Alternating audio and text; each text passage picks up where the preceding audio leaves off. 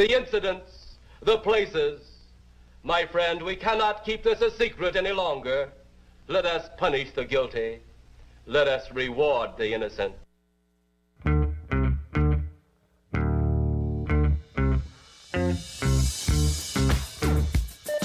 TGIF, it's Mantz and Mitchell with Gary Mantz and Suzanne Mitchell.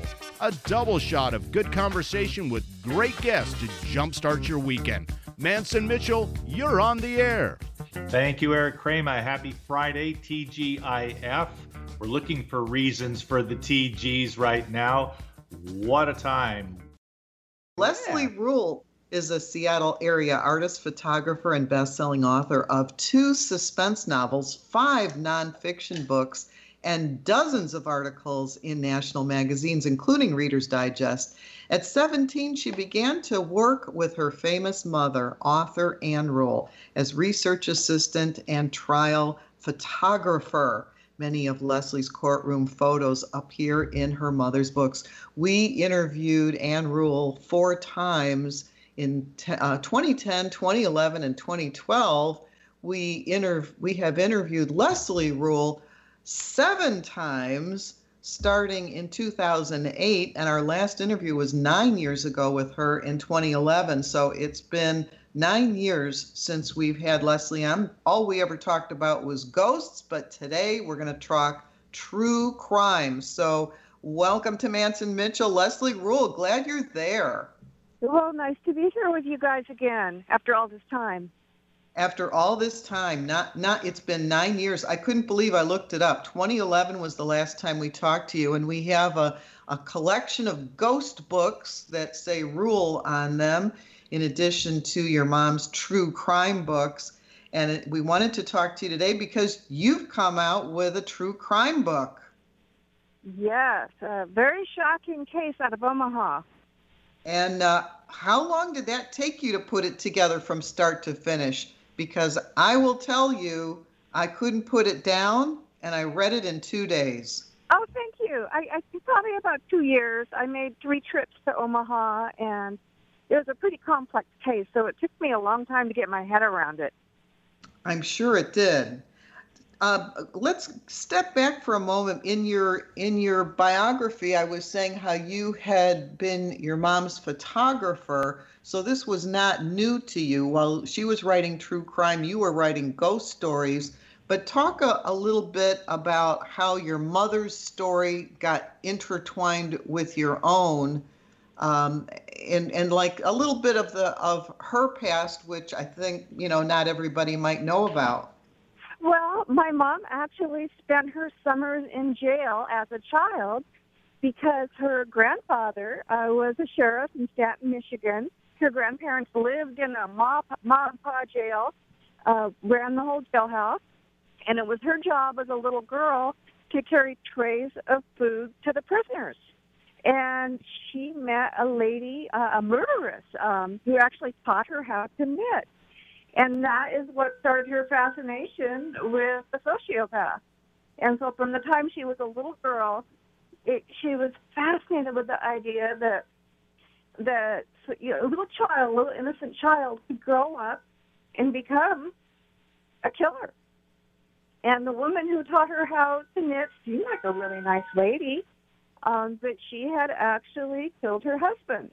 She found him in the arms of her best friend in the truck that she had bought him with her waitressing tips. And she explained to my mother that it was justifiable homicide. And my mom didn't really get it. It didn't seem like a good reason to take someone else's life. So that's where her fascination was sparked. And she also loved watching her grandfather and her uncles, who were also in law enforcement. She loved watching them work. And it was her lifetime dream. And she became a cop at about age 22 in Seattle. But her career lasted less than a year because without her glasses, she was legally blind.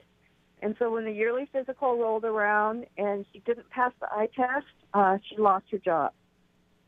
I'm looking at that situation and I'm saying to myself, Leslie, that your mom had another destiny because she made her mark on the world, and it wasn't going to happen that way. I can tell, even when a sympathetic tester, as you write, allowed her to go right up to the chart and she couldn't make out the big E. I would say that's a problem. Yes, and she was absolutely devastated because this is all she'd ever wanted to do. And she didn't want to be a writer. She had a degree in creative writing, but she only had that because it was an easy A. So she ended up taking so many creative writing classes that's what her degree was in. But she got married, had some kids, and then in the mid-1960s, she started freelance writing and eventually started writing for the detective magazines, true stories. And her old friends at Seattle Homicide welcomed her back and gave her access to their files. Leslie, in the preface to your book, is this your first true crime book? It's the first one I've written, but I helped my mom quite a bit with her last one, Lying in Wait, because she was so sick. Okay. And I also edited I worked really closely with a writer, Rhonda Stapley, who wrote a book called I Survived Ted Bundy. And I was her editor, and I worked very, very closely with Rhonda on developing that book. But it's the first one with my byline on it. There you go. And your book is called A Tangled Web. So this is your first, on your own, big name on the front. Instead of Ann Rule, it says Leslie Rule. And what surprised me in the preface was that you say that, while your mom was raising 4 children, she wrote over 1,000 articles, over 1,000? Yep, she wrote about 2 a week for years for the detective magazines. It was Master Detective and True Detective and Inside Detective. And she supported the family with that because my dad got cancer. And they separated, and he eventually died. But he was so sick he wasn't able to do much to support the family. So she turned to her writing, and it came naturally to her. And then coupled that with her interest in police work, it was a natural fit. And when Gary was saying it wasn't her destiny to be a policewoman, even though she did it, when she was 22 years old, she got married and started having children at 23. And then look at the prolific writer that she ended up becoming. Isn't it funny that somebody's destiny could be somewhere else than what they think, and yet she really ran with that. You also wrote that she wrote 2 books a year the last, was it 10 years or 20 years? Yeah, she was the hardest worker I have ever known. I have no idea how she did that. After writing my own true crime book and seeing how much work it is, I don't know how she did it. How she raised a family, how she wrote all of those books, and found time to volunteer at the Seattle Crisis Clinic, the suicide hotline, and that was part of her destiny too, because you know who she met there. Well, we do, yes. A young man named Ted turned out to be Ted Bundy. Yep, he was her crisis clinic partner, and they worked together for a little over a year, 2 nights a week, saving lives. And this was back in the 1970s when it took a long time to trace a call. If somebody called up and they were in the middle of taking their own life, they usually wouldn't give their address, so they had to trace the call, and it could take an hour or more. And she thought Leslie, this young man who worked beside her was so kind, and she was really impressed with him. Ted Bundy, this was, of course, before anyone knew his name, and that seemed to be part of her destiny, too. After they parted ways, the girl started disappearing around Seattle, and the leading theory among detectives was that cults were sacrificing maidens.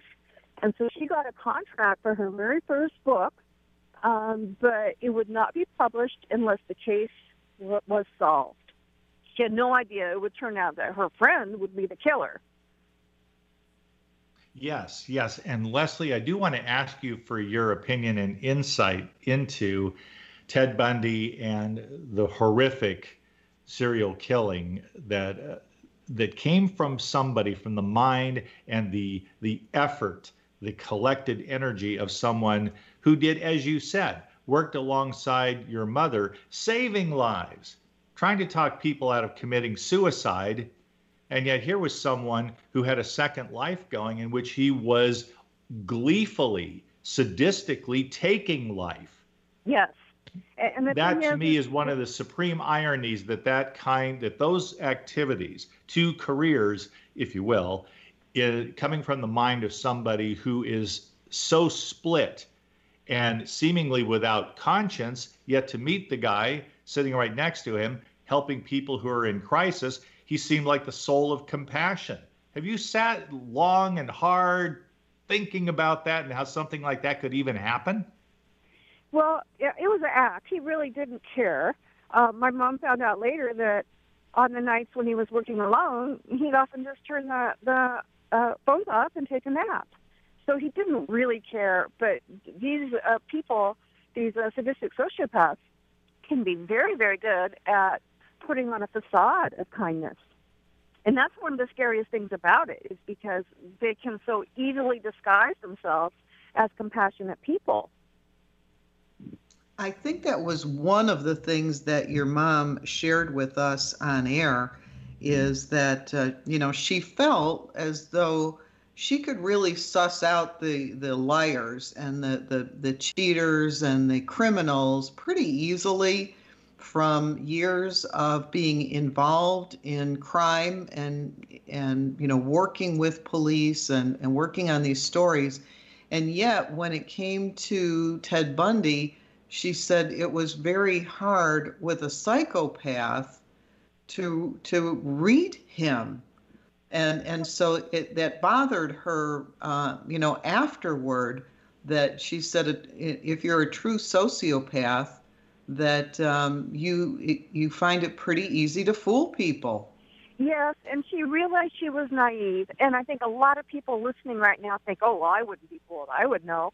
But you don't always know. Sometimes you get a feeling at a gut level like something isn't right. But these people are really, really good. And my mom used to say that unless they choose to show you who they really are, you're not going to know. And Ted Bundy wore the perfect mask. The only people that really knew were the people that he was attacking. And when we see Ted Bundy finally in the courtroom, there was a break for him. I'm going back a long ways, but before he was sent to death row, he exploded in the courtroom before he was sentenced, and people could see the demon inside coming out that he kept well hidden for many years. Yes, and photographers captured images of that. But he obviously chose to do it at that moment. There may have been a self-destructive, some part of him that wanted to be stopped. I wanted to talk a little bit about your book, A Tangled Web. Would it be, I mentioned something to Gary, and I want to see if you agree or disagree with what I told him.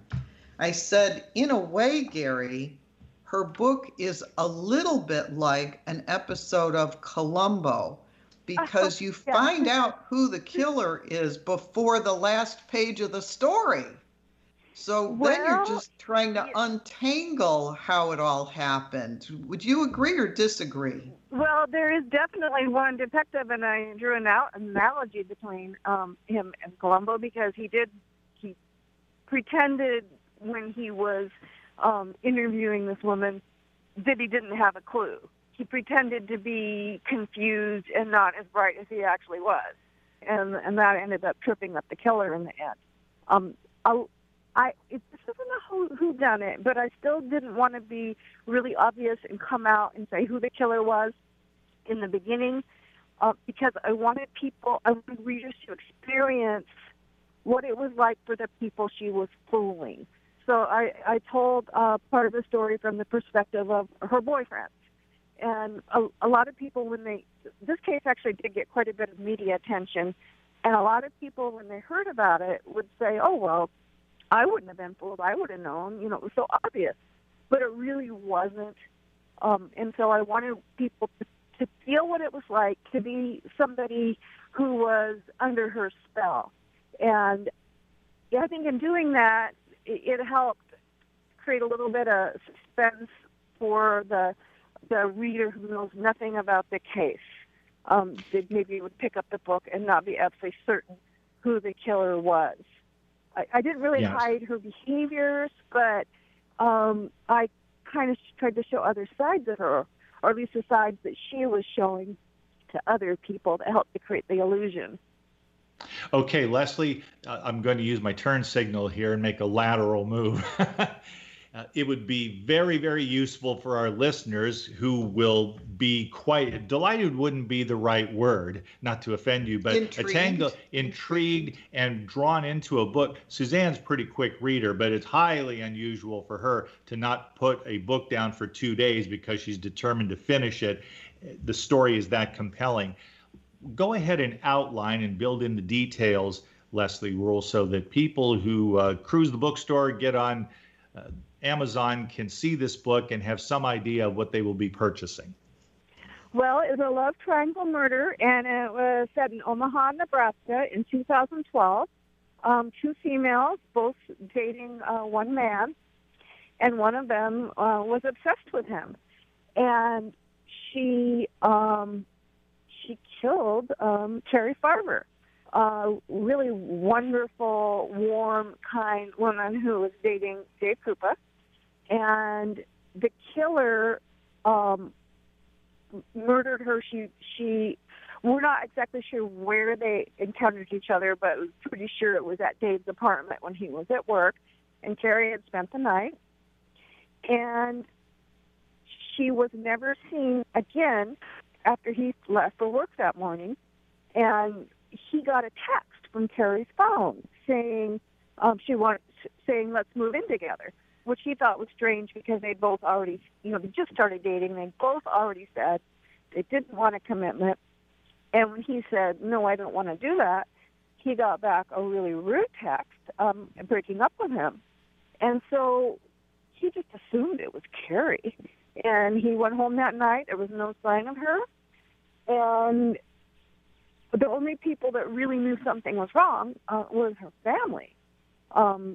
She vanished, and her mother started receiving texts, supposedly from her daughter, Carrie, that she recognized, this does not sound like my daughter, because she and Carrie were very close, and these texts would come in just really bad grammar and misspellings, completely out of character for Carrie, and they were also very rude.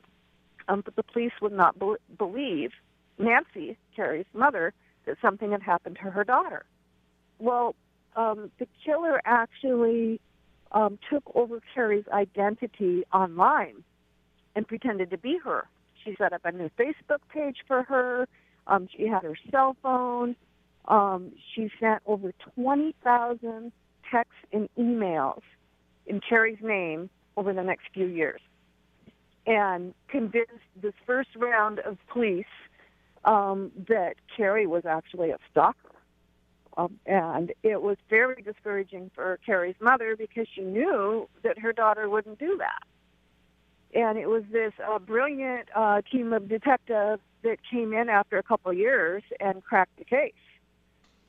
Leslie, a few minutes ago when we were asking you about this, you said that the way that you wrote the story, which I like so much, is that you're giving it from different people's points of view where you don't have all of the information up front.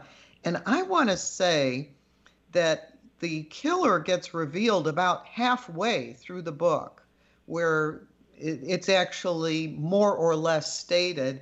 You're kind of left wondering what really happened here, because as you look at the story from various people, everybody's a little bit confused. And as you said, even the first set of police were really not sure what was going on. The thing that makes this a story for 2020 is really very much revealed in the last paragraph of your preface, and since it's just a few sentences, I wanted to go ahead and read that and ask you another question there. Okay. You say, with this story, I hope to warn readers about crimes my great-grandfather could not have imagined as he embarked upon his police career over a century ago. In his pre-computer world, cyberstalkers did not yet exist. Murderers have not changed since the 1920s when he began arresting them. They remain as cold-hearted as they were in the 1960s when my mother first began to write about them. Killers have not changed, but their methods have. Now they have an arsenal of electronic devices they can use to dupe us, but we can outsmart them by learning their tricks. And somewhere I think I read that, part of what your mom's got, what she got out of writing so many books were the people who contacted her to thank her for saying, your book really gave me a heads up about some activity that's been going on in my world, and now I'm looking at it differently. And I would say the same thing with your book brought up to the 21st century. If people can read this book and say to themselves, oh my gosh, I have to be aware, really aware of what it is that's happening online, because there are many methods that you talk about in this book for cyber crimes and cyber stalkers. And I have to say, it really opened my eyes with it. Were you aware of this before you wrote this book, or did this open your eyes as well as far as cyber crimes go? I didn't know very much about how they operated until I researched this. And I was surprised. I didn't know, for instance, that a person could actually send themselves an email or a text to arrive at a later period. So when the killer was hanging out with the object of her affection, Dave Krupa, suddenly they would both get a text from the stalker. And he told me that was one of the things that really fooled him, because his girlfriend's sitting there right next to him, and she's getting a threatening text too. It didn't occur to him that she was sending it herself. I didn't know such a thing existed. I didn't either until I read it in your book. And that's one of the more interesting ones, but you also talk about other things that are done with, fake accounts and, multiple emails and all kinds of things. Mm-hmm. And it was interesting that part of what helped solve the crime are the people who work in that IT world that can go in and do forensics on emails and stuff like that to see, where it is they came from, what the addresses are. That had to be interesting too, to learn all that. It really is, and that's a whole art, trying to decipher some of these tangled webs people have created with electronics. It took a real genius. Investigator Anthony Cava did the forensic work on deciphering the digital trail. That would be a great field for somebody going into, just a young person right now who wants to go into some kind of forensics. It's something that we're going to need a lot of help with in the future. I'm prepared to believe that. Technology-based now. Leslie, let me ask you the most fundamental question of all, and I am presuming the intrigue factor here, but of all the cases, you've written numerous books. Your mom was Anne Rule. She still is. She's over on the other side, probably proud of her daughter. I'm sure she is. I hope so. Why? I'm quite certain. A Tangled Web. Why this particular case? You went to a great deal of effort over 2 years. There had to be something that retained your interest and drove you as you went into all the research before you even sat down to write it. Well, I felt like that I really wanted to give one more warning to the world about how dangerous females could be. And my mom had several of the killers she wrote about were female. And I think they can be the most dangerous killers of all because we're not expecting it. We just don't expect females to be dangerous. And so I specifically set out to look for a case where the killer was female, and I looked for a love triangle murder because I know that love, I guess you can't call it love, but has romance, those kinds of emotions can stir the worst possible traits in a sadistic female when she is rejected. So I specifically looked for that because I thought that would really help to reveal how these people operate. And when I stumbled across this case, I saw that added element of how she used electronics to both commit and conceal her crimes. And it was a very different case. I'd never seen anything quite like it. And so that's what intrigued me. And the first thing I did was I called Terry Farver's mother, the victim's mother, to make sure it was okay with her, because I didn't want to do anything that was going to further her pain. I needed the family to be on board. And she said, yes, I would like to see a book about this. And then at that point, I queried my editor. You know, it's interesting that the killer is a woman in your first true crime book, because I think most of the killers end up being men. It's a smaller percentage that are women, and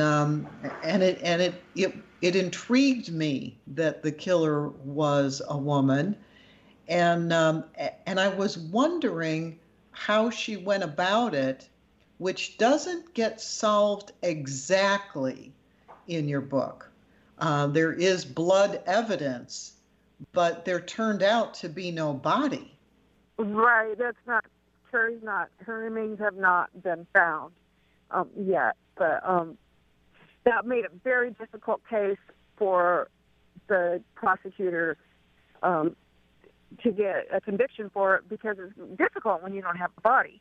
That they did come up with some other really compelling evidence that pretty much cinched it for them. Yes, a lot of evidence. And the evidence that they did come up with that convicted this woman was all of this cyber evidence, all of these emails and things. That was in large part what it was that convicted her, was her own words in writing. Exactly, and that's why, I use the title, A Tangled Web, because she was using the web, that she went so far that she tangled herself up in it and then ended up getting trapped. She backed herself, against a wall, and she took photos and thought they were deleted. Right. She deleted them, and she thought they were gone. They weren't really gone. Anthony Caba was able to retrieve those images, and that's ultimately what convicted her. Right. And again, not physical evidence as much as historical evidence of, photos and written words, as opposed to the actual body. Yes. Which I thought was interesting. This is such a fascinating story. And, as I have said, and as Gary said, I just couldn't put it down, because I loved following it. Even after I knew who the killer was, I wanted to know, well, what happened next? And then what happened next? And what happened next? And so you do a good account of all the people who are involved in it, and even a little bit of their history, too. So you can see where they were coming from based on things that had happened in their lives. So I thought the way that you put that together was really, really a fascinating read. Oh, thank you. I appreciate that. One of the things that I've been following just this week alone has been the story of the remains of the brother and sister in Idaho that were found on their stepfather's property. Heartbreaking. And, just heartbreaking. Well, and the mother and the stepfather, actually it was a mother and boyfriend at the time. After the children went missing, they went to Hawaii, got married, and had a really nice, wonderful honeymoon. And you know, when those children went missing, Gary and I talked about it last fall, and I said, they're dead.